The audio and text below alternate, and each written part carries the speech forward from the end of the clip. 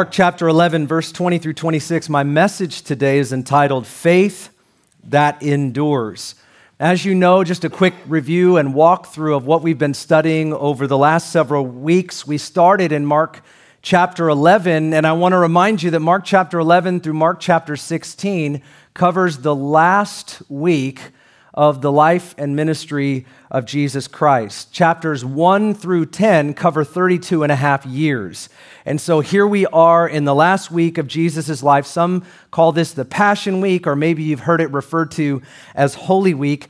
And we looked a few weeks ago at chapter 11, verse 1 through 11, and this recalls the triumphal entry account where Jesus rides into Jerusalem. He's on a colt in fulfillment of Zechariah in chapter 9. Many expected him to make some kind of kingly speech of some kind, which would inaugurate what they believed was supposed to happen when the Messiah took his rightful place.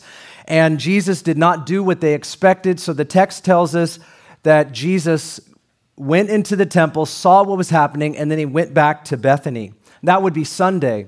And then we read last week where it was Monday, verse 12 through 19, and this is how Jesus is on his way to the temple for the second time. He's hungry, so he sees a fig tree, and he desires to have something to eat, so he goes to it to get a snack. There are leaves on the fig tree, but there's no fruit. And we talked about how that wasn't supposed to be the case, and so Jesus curses the fig tree, but that was a pronouncement of judgment indicative of how Israel had been stewarding all that God had given. And he says, may no one ever eat fruit from you again. And this wasn't just about the fig tree. This was actually about all that was going on. And now he makes his way into the temple. He overturns the tables. He drives out all of the merchants and the people that were exchanging, buying, and selling. And then he goes back to Bethany. And we pick up the story today. This would be Tuesday. And Tuesday actually is covered by a few chapters in the book of Mark. And for the third time, they're heading back to the temple in Jerusalem on this third day of Passion Week. And here's what the scriptures say, starting in verse 20. As they were passing by in the morning, they saw the fig tree withered from the roots up. Being reminded, Peter said to him, Rabbi, look, the fig tree which you cursed is withered. And Jesus answered, saying to him, have faith in God. Now, I've practiced this. I don't know how Jesus said it, but I don't think it was like, have faith in God. I think it was like, have faith in God. It was assertive. It was strong. He says, have faith in God. Truly, I say to you, whoever says to this mountain, be taken up and cast into the sea, and does not doubt in his heart, but believes that what he says is going to happen, it will be granted him. Therefore, I say to you, all things for which you pray and ask, believe that you have received them, and they will be granted you. Whenever you stand praying, forgive if you have anything against anyone, so that your Father who is in heaven will also forgive you your transgressions. But if you do not forgive, neither will your Father who is in heaven forgive you of your transgressions. This is the word of the Lord. Amen. As we are studying through the book of Mark, we come to passages like this, and I mean that they are familiar and they are shared very often. However, as I wrestle through the text throughout the week and pray over what I'm reading and dig into commentaries and try to understand, ask the Holy Spirit to illuminate it, I just want to tell you something that I feel like I am learning every week more than I ever thought I needed to know. And let me say it to you this way. I think you'll relate to this. Have you ever learned something that caused you to think that you don't know very much? I feel this way every week. I am a bold personality. I'm a strong type of person, but don't mistake that for me being a learner. I am a learner, and I know that all the time as I stand up before you today. I must admit, when you read passages like this, you recognize them because they're used, and they're often used far outside of their context, so much so because of the world that we're a part of, where we need to commercialize and even monetize things to the degree where maybe we're missing a lot of what the scriptures really mean.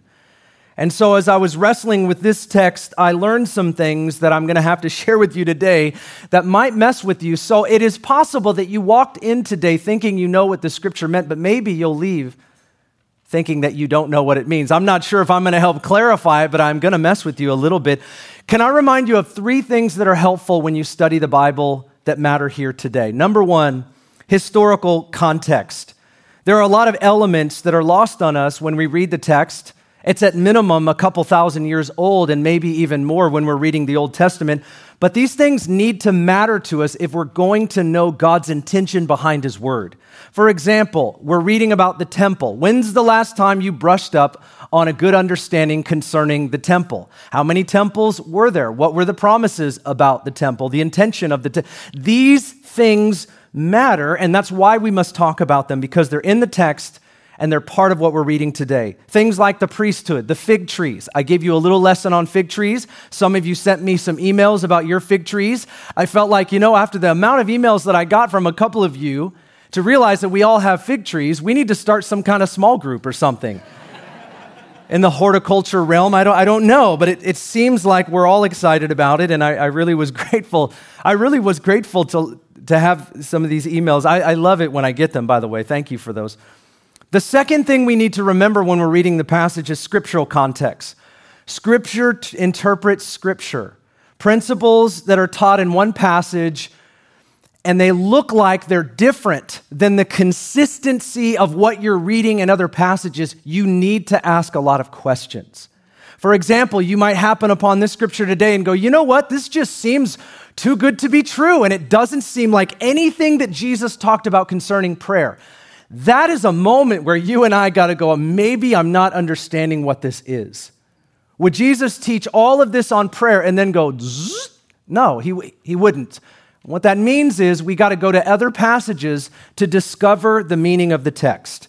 And the third part is spiritual meaning. Now, Jesus often says things to the disciples, now we're reading them today, and they have another meaning. You can always see how the disciples don't even know what he's talking about. Isn't it awesome? It's awesome to read that, but then you have to realize that you are also in the same place. But when you read that, or when you come to that determination, you're not smiling and laughing as much. But anyhow, we understand that Jesus is teaching and saying things that they often don't get, and maybe it is we don't either. This is why Jesus said to them in John 14, and verse 25, he said, "These things I have spoken to you while I am with you. But the Helper, the Holy Spirit, whom the Father will send in my name, he's going to teach you all things." And watch this. He's going to bring to your remembrance all the things that I said. Isn't that awesome? I mean, Peter's probably excited because he wrote nothing down. He's like, thank you. Ultimate reminder, the Holy Spirit. The Holy Spirit is going to remind you of all these things that I taught. You will need him to help you. He's going to guide you into all truth. And I'm saying all this to say that if we want the scriptures to bear fruit in our lives, we have to seek to grasp the meaning of God's intention behind them. And we pray the Spirit of God would help us with that today.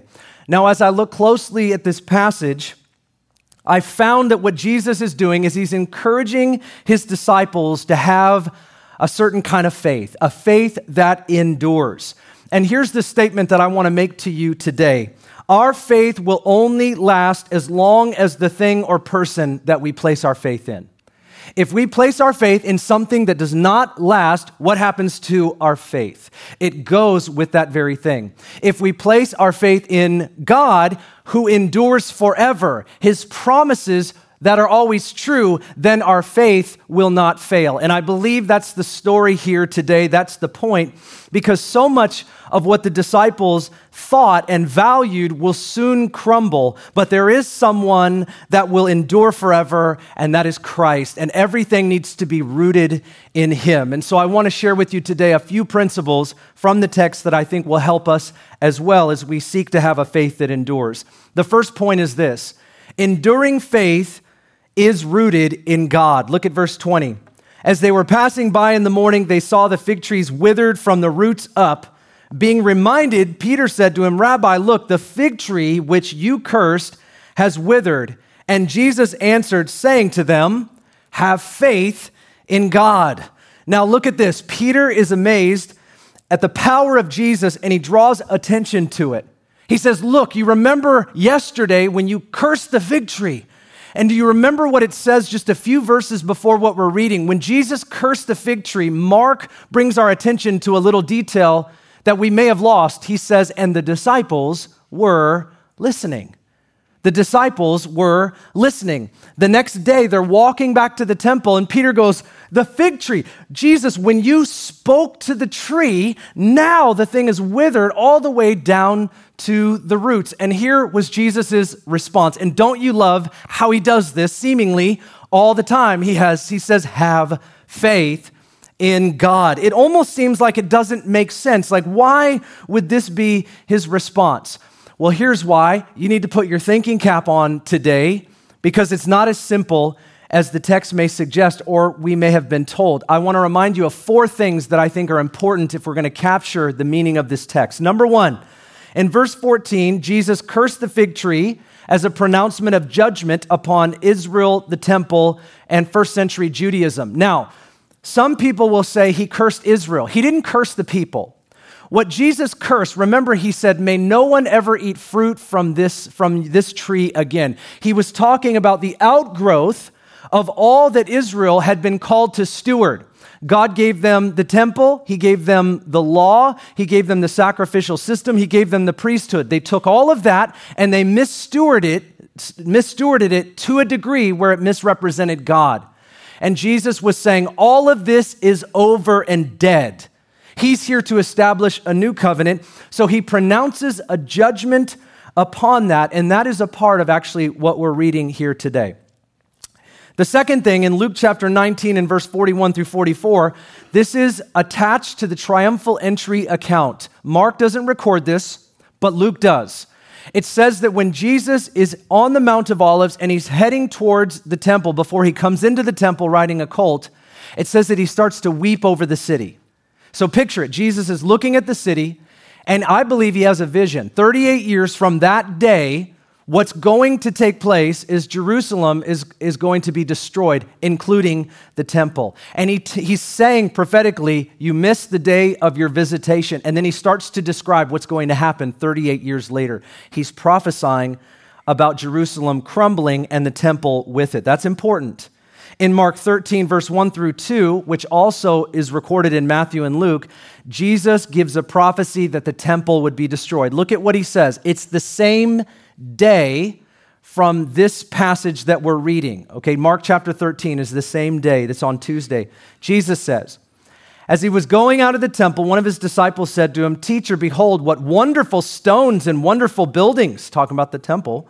And Jesus says to him, do you see these great buildings? Not one stone will be left upon another, which will not be torn down.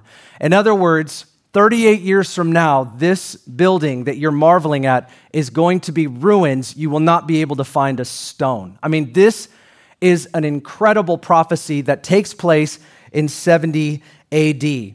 And here's the 4th thing that we need to know about that matters here with this text. The temple was a national place of worship. It was God's house on earth. It was a microcosm of the heavenly temple, and therefore it was a symbol of God's presence. Friends, it was the holiest place on earth to the Jewish mind. When Jesus says the temple is going to be destroyed, that must have done something to them that I think is lost on us. We read it as sort of a historical reality, but the fact is, what we're looking back on, they felt a certain way. When Jesus was saying the temple is going to be gone, they must have felt like, what are you talking about? And why would you say that? It was so important to them, and here's why. All of this is important. When Jesus cursed the fig tree, he declared judgment on the stewardship of all Israel was given, including the temple, because they were mishandling it. I've said that, but here's what was going on. Israel placed their faith in the systems, structure, and religion rather than God himself. Jesus was 48 hours away from being crucified, or being betrayed to be crucified. He's 2 days away. The things that he is saying are paramount to all that is taking place. It's not as simple as it sounds. Why would I say? He's talking about the temple. The temple is going to be destroyed. What you've placed your faith in is going to crumble, so you need to have a faith in God. Have faith in God. You might not remember Jeremiah chapter 7, but Jeremiah actually stands at the gates of the temple, and he starts to cry out as a prophet, and he says, "Oh, temple, temple," and he's rebuking Israel for putting their trust in the temple. So we've seen this before, not only in Jeremiah, but in other passages, and that is literally what Israel had done, and all of Jesus' disciples were Jewish. This was in preparation for him establishing a new covenant through his death and his burial and his resurrection. All things now are going to be built on Christ. And I could get into the fact that he's a prophet, a priest, and a king. He's the prophet, priest, and king. And I believe the 3 times that he went to the temple actually speak of those different functions that he takes on. That would be kind of a deep dive. We don't have time for that today. We could talk about how the Church of Jesus is the temple and his presence dwells within. Jesus is the chief cornerstone. I mean, all of these things have to matter when we're reading a passage like this, because otherwise we will oversimplify what we're reading and not understand that he had a spiritual meaning for what he was talking about. Everything that Israel relied upon, practiced, and cherished was about to crumble. And what they represented was Jesus Christ, who was standing in front of them, taking his rightful place as a king. And he's saying, if you put your faith in anything, the stuff that you constructed, it's what it represents that you have to have your faith in. Put your faith in God. Put your faith in the person of God. I want to tell you, having faith in God is not about quantity, having enough. It's not about quality. Is your faith good enough? It's about the object of your faith. It's about putting your faith in him and not something. It's someone. Put it in the person of God, his character, which is represented clearly in Scripture. We put our faith in the promises of God. Having faith in him means it must be grounded in his word and an understanding, a right interpretation of his word, not something we want, not our desires, not our misguided ambitions, but the word of God. And when our faith is in God's word, that is a confidence that you and I can have. And I wonder if sometimes we're not confident as we are praying or as we are seeking or as we are waiting because we're not sure if we're standing on what God says. Rather, we might be standing on what we want. But if we put our faith in God's word and promises, friends, I'm telling you, it is a sure deal. And that's what Jesus is trying to help them understand. Having faith in God means that we have faith in his power, his ability. We've got to see beyond human capacity and human ability. When Jesus says something is true, even if we don't see it or we can't conceive it or we don't understand it, it doesn't mean he won't do it. God is able to do what we cannot do. We've got this kind of a God, and that's what Jesus is trying to say. Have faith in God. All the other stuff's going to crumble, but guess what? God's word, God's power, God's character sustains because he is God. He deserves our full and complete trust. We can rely on him fully and completely, and we must. That's what Jesus is saying here. The question that we have is, do we have our faith in anything less than Jesus? Do we have faith in anything less than Jesus? Pastor Jared 2 weeks ago talked about church hurt. Last week I talked about how some structures and systems, even with our good intentions, that we build these things in obedience to God that are supposed to reflect him, and sometimes these things become something in and of themselves that we trust in and we rely upon, and we put too much trust in a person. It's not to say that we don't trust people, but they will let us down because there's only one that's perfect, and so all of us are going to get hurt at some point. All of us are going to let each other down. How many of you married people, the person that you love the most has probably let you down more than anybody because there's more opportunity? It maybe isn't all of your testimony, but the reality, maybe you have high expectations. I don't know. But the fact is that we do put so much faith and trust into things, so it's not hard to be let down. It's not hard to be hurt. But friends, the truth is that when we put all of our faith in Jesus, Jesus is saying, don't put your faith in the temple. Jesus is saying, don't put your faith into these things that are going to crumble. I represent all of these things. Put your faith in me. That's what he's trying to say. The second part of this is enduring faith releases powerful prayer. Look at verse 23. Truly I say to you, whoever says to this mountain, be taken up and cast into the sea, and does not doubt in his heart, but believes that what he says is going to happen, it will be granted him. Therefore, I say to you, all things for which you pray and ask, believe that you have received them, and they will be granted to you. Now, this sounds like an amazing blank check, does it not? awesome. Anything that I pray is going to happen for me. And we've learned, if we've been a Christian longer than a day, that that isn't exactly what happens. Because here's the truth.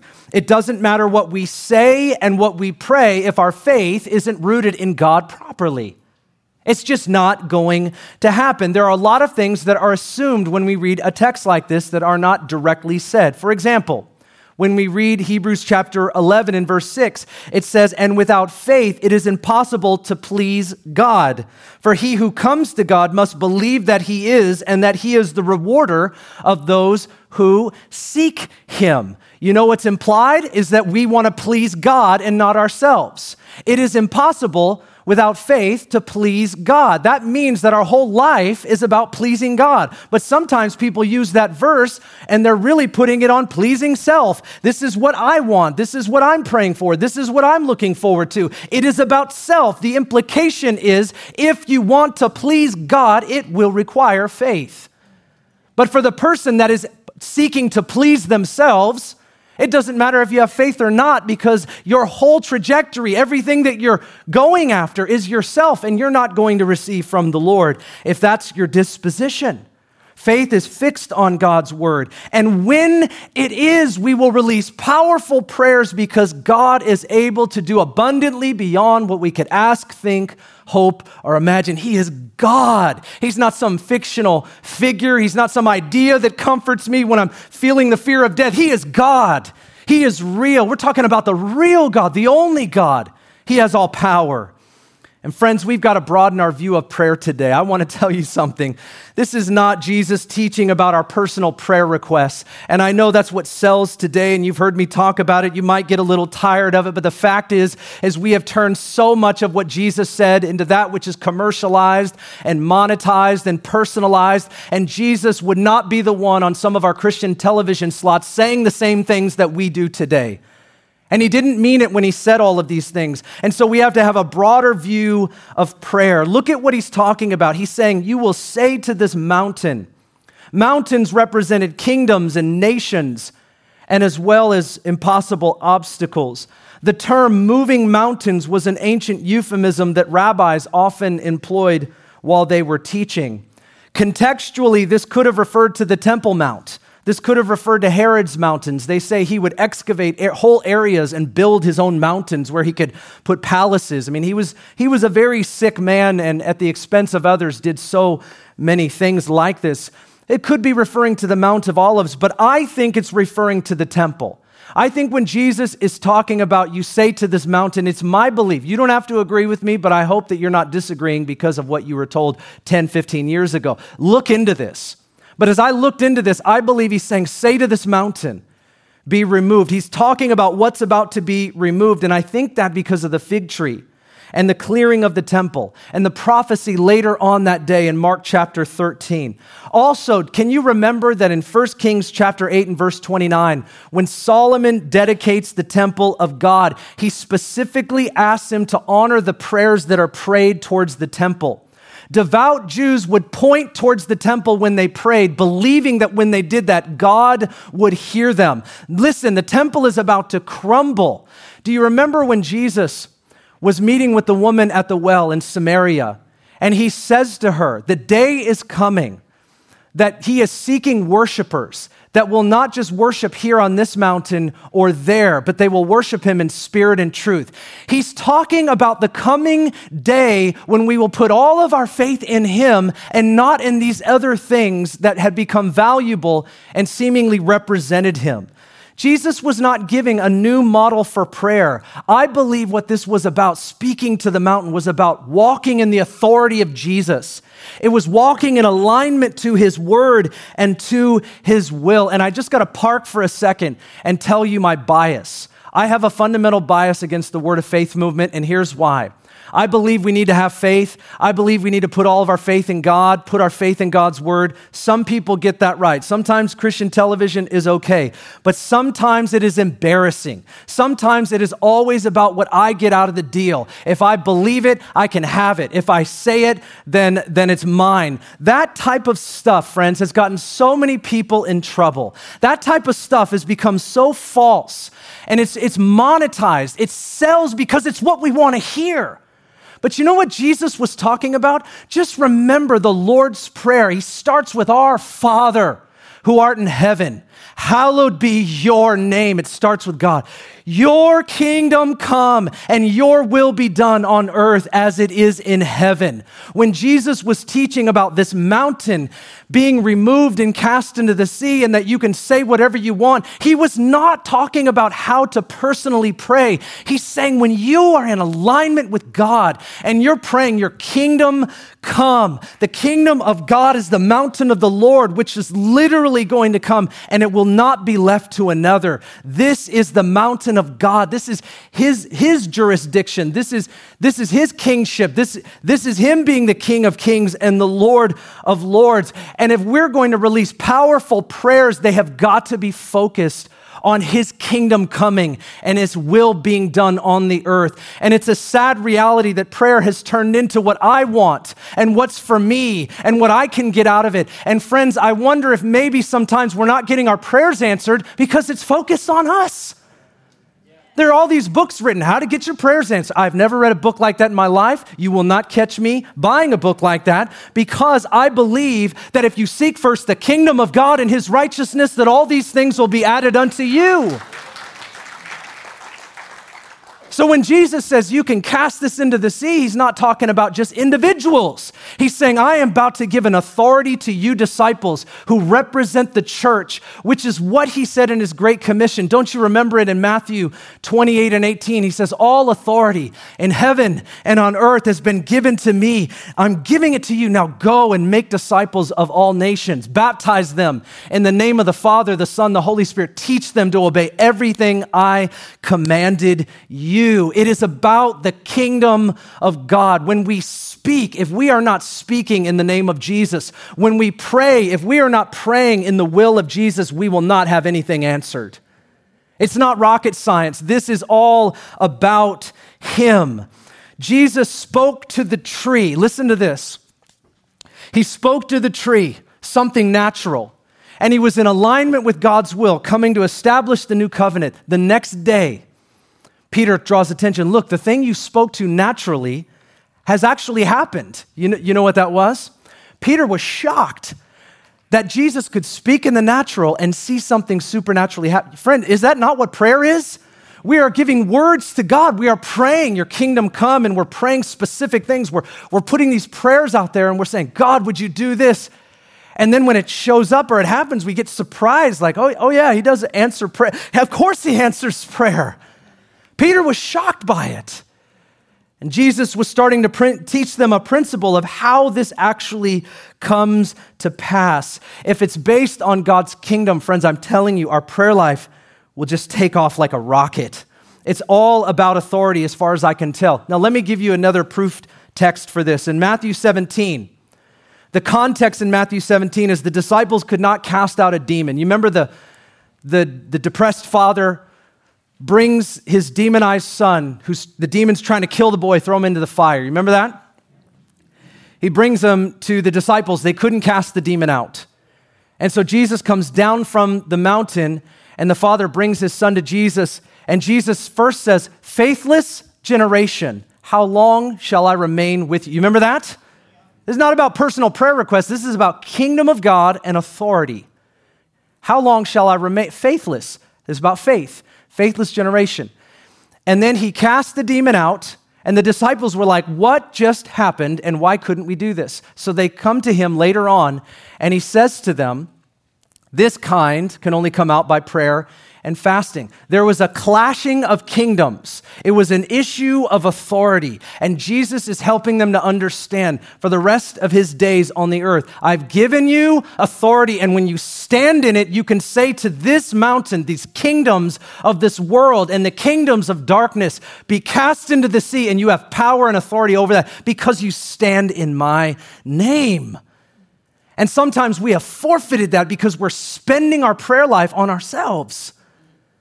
And when we do that, friends, there's no wonder we're not going to get the answers that we're looking for. Let me share with you two principles that I think he lands on. Number one, prayer that believes no matter what.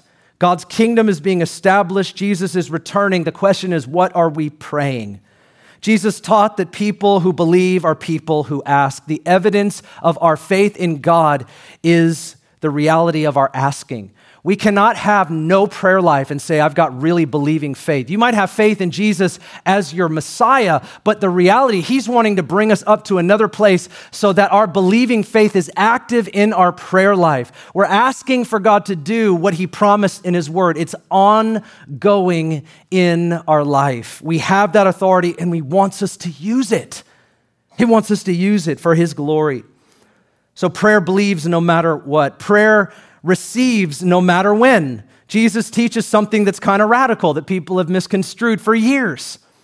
He says essentially this, that when you pray, believe that you have received it already. Isn't that a crazy idea? I mean, if you're a Pentecostal or you've listened to a bunch of teaching a long time, you're like, oh, bless God, I know what that means. But the rest of us, I know who you are. The rest of us are like, I'm supposed to pray and believe that I've already received it. How many of you, I don't want to show of hands, but are you good at that? I want to show you something today. You're welcome. Kind of saying that to my wife. I'm on Amazon right now in front of you. God bless you. And I'm going to buy a painting that I've wanted for some time. It's a custom artwork here for $55. Add to cart. Look at this. Hopefully our Wi-Fi works. Amen. I go to the cart. This Amazon thing is fantastic. Are you guys with me on that or what? Okay, I'm in the cart. Place your order. Make sure it's the right. Yep. Hopefully it's somebody else's credit card getting charged here. Not really. Place your order. Bam. There it is. All right. It says that it's going to come October 19th through the 20th. I just did that. Literally, just did that. Now here's what I do. I walk away and that thing is what? That is good as done. All I know is that thing's going to show up on my doorstep somewhere between October 19th and 20th. Now, here's my question. Do we have more faith in the delivery process of Amazon than we do for God answering prayer? I bet you we do. I believe that I've received it. It's not just in my cart. It is on the way. Why is it that we don't believe that when we pray, it might be on the way? Maybe it is this.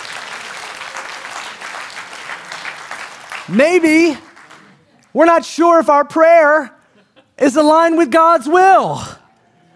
Maybe we're not sure if we're praying in a way where we've repented from things, having clear eyes to see what he actually wants. And so we're praying for the best case scenario, but we're not exactly sure. And so it loses confidence. And there are reasons why we get to this place, and I want to share them with you, because enduring faith is going to be tested. Look what he says here about the tests. Truly I say to you, whoever says to this mountain, be taken up and cast to the sea, and does not doubt. Look at verse 24. Whenever you stand praying, forgive if you have anything against anyone, so that your Father who is in heaven will also forgive you your transgressions.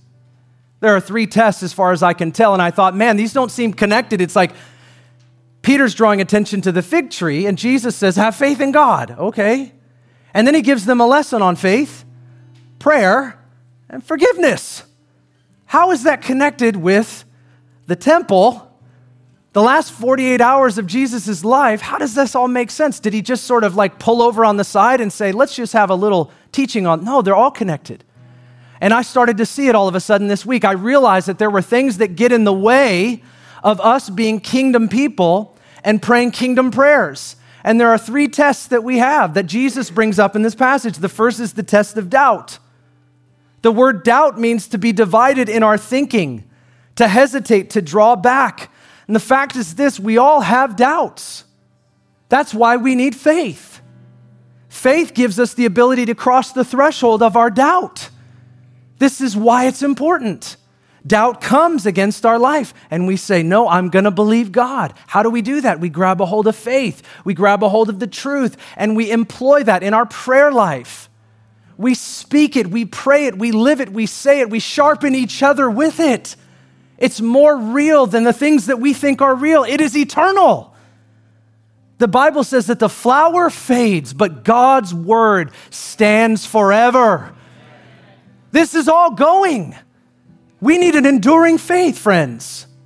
Every structure, every system of this world is going to go. Every single one. But the mountain of the hill of the Lord will stand forever. Are we praying in line with God? Are we asking and crying out for what He wants? But I'll tell you, when we do, doubt's going to come.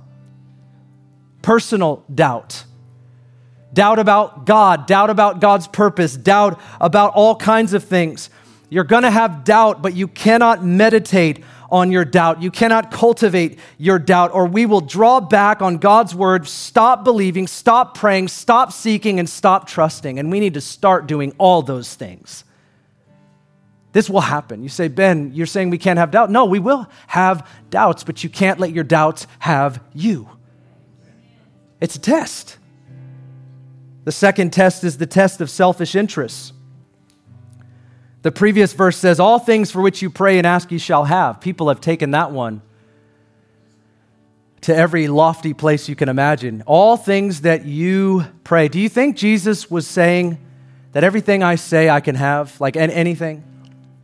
Like right now, anything I say? Do you think He was saying that?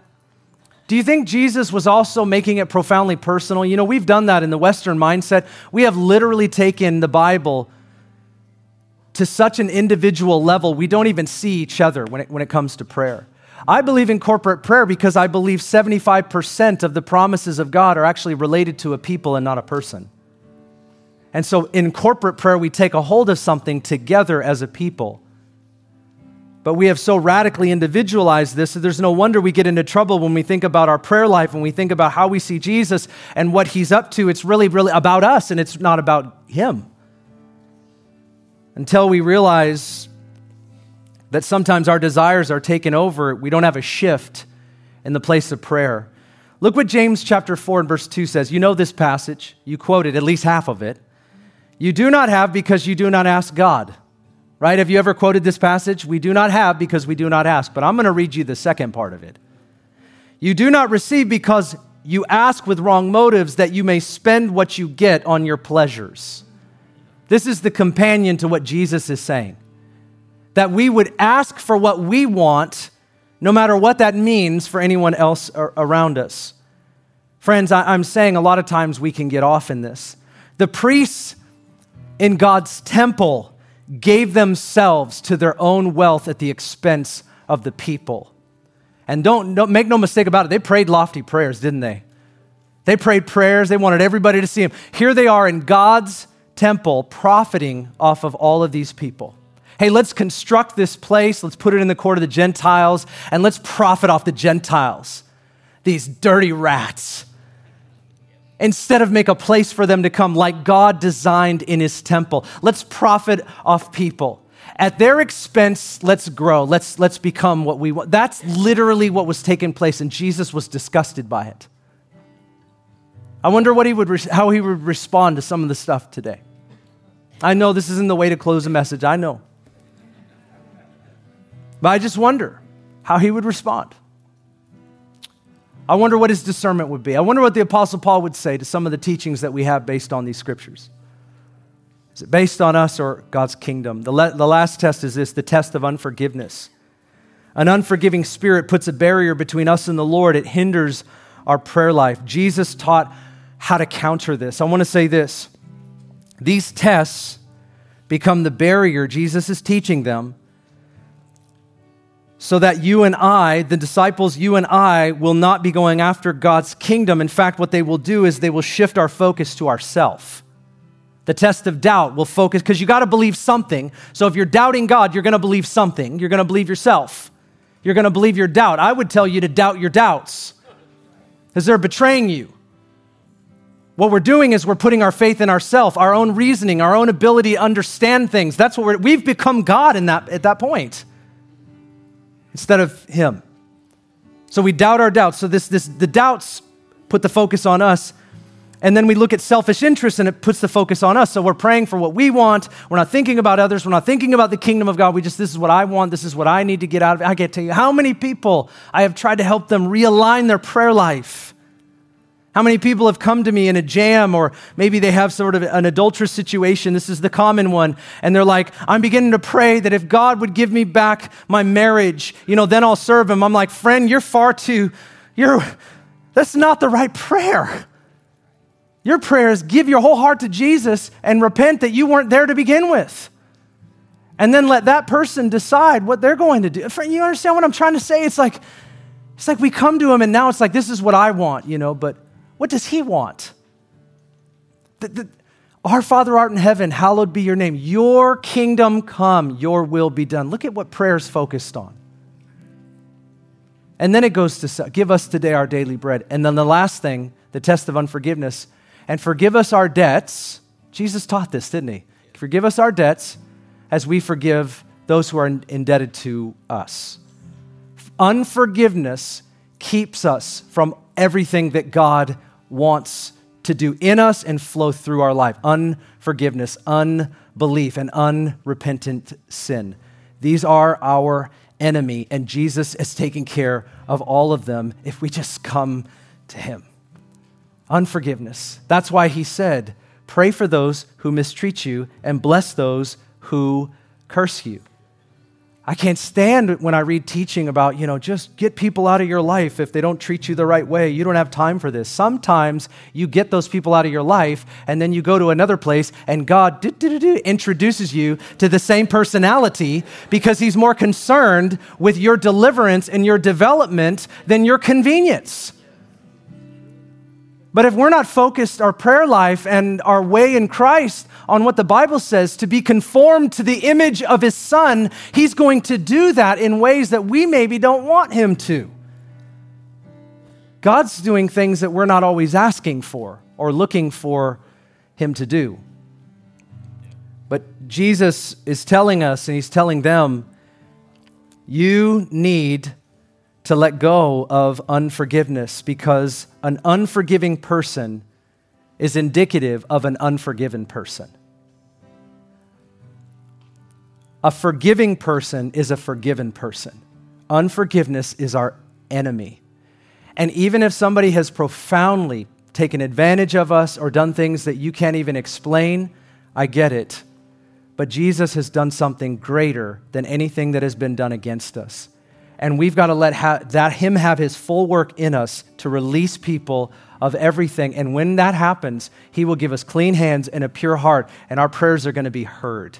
And our prayers are going to be aligned with the kingdom. And our prayers are going to have a powerful release in the life that we live. But this is why we're up against more than just unforgiveness and doubt and selfish interest. We're up against false teaching that is all about self. It sounds good, but it doesn't work. If we put ourselves into him, focus on his kingdom, I'm telling you, you're going to see your prayers answered. Your kingdom come, your will be done on earth as it is in heaven, in Jesus' mighty name. Let's put our faith in that which endures. Would you stand to your feet today as I close? I don't know if I helped you or hurt you, but either way, we got through it together. Amen.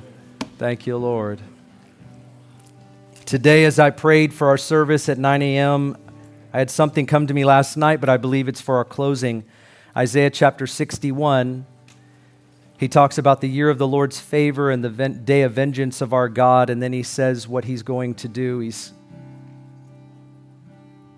going to exchange the coats of heaviness for a garment of praise, the coats of despair. And I just felt in my heart that there needs to be an exchange for some of us here today, that you're carrying a heaviness that is too much for you to bear. You can't. I can't carry that. Jesus wants to carry that. He paid for it. He wants us to give it to him. You're carrying a coat of despair. It's something you're wearing. It's not that you want it. It's not that this is what you're after in life. It's just become this way. And he says, I want to give you a garment of praise. Give me that, and I'll give you something that causes you to rejoice, rejoice, rejoice. To know him and to celebrate Jesus above all of this other stuff. He can give us joy. He can give us peace that passes our understanding. You don't understand some things, he can give you peace beyond it. Amen. He can. And so today, I just want to close by praying this over you. If that's you, receive from the Lord. Just give to him whatever is in the way in your life. Maybe you've got some doubt. Maybe you've man, Ben, I'm focused on some selfish interests. I don't want to raise my hand today, but it's there, and I've got some unforgiveness. It's your enemy, is what it is. It's your enemy. Let Jesus have his way. Let me pray for you. Father, we thank you today in the name of Jesus, and we just pray your kingdom come, your will be done in our lives as it is in heaven. Establish your authority in us as individuals, but also as a church, that we are in full alignment with you, and that what we pray and what we say has bearing in this world. It's not just something that's said and it just like the wind, it goes just like it came. It just doesn't mean anything. And Lord, I pray that we would be a people of substance and that our faith would be in the one that endures forever, the promises that are always true, and your character that is rock solid even when everything else falls and fades. The things that we construct, that which we've looked to, Lord, it might crumble, but your word does not.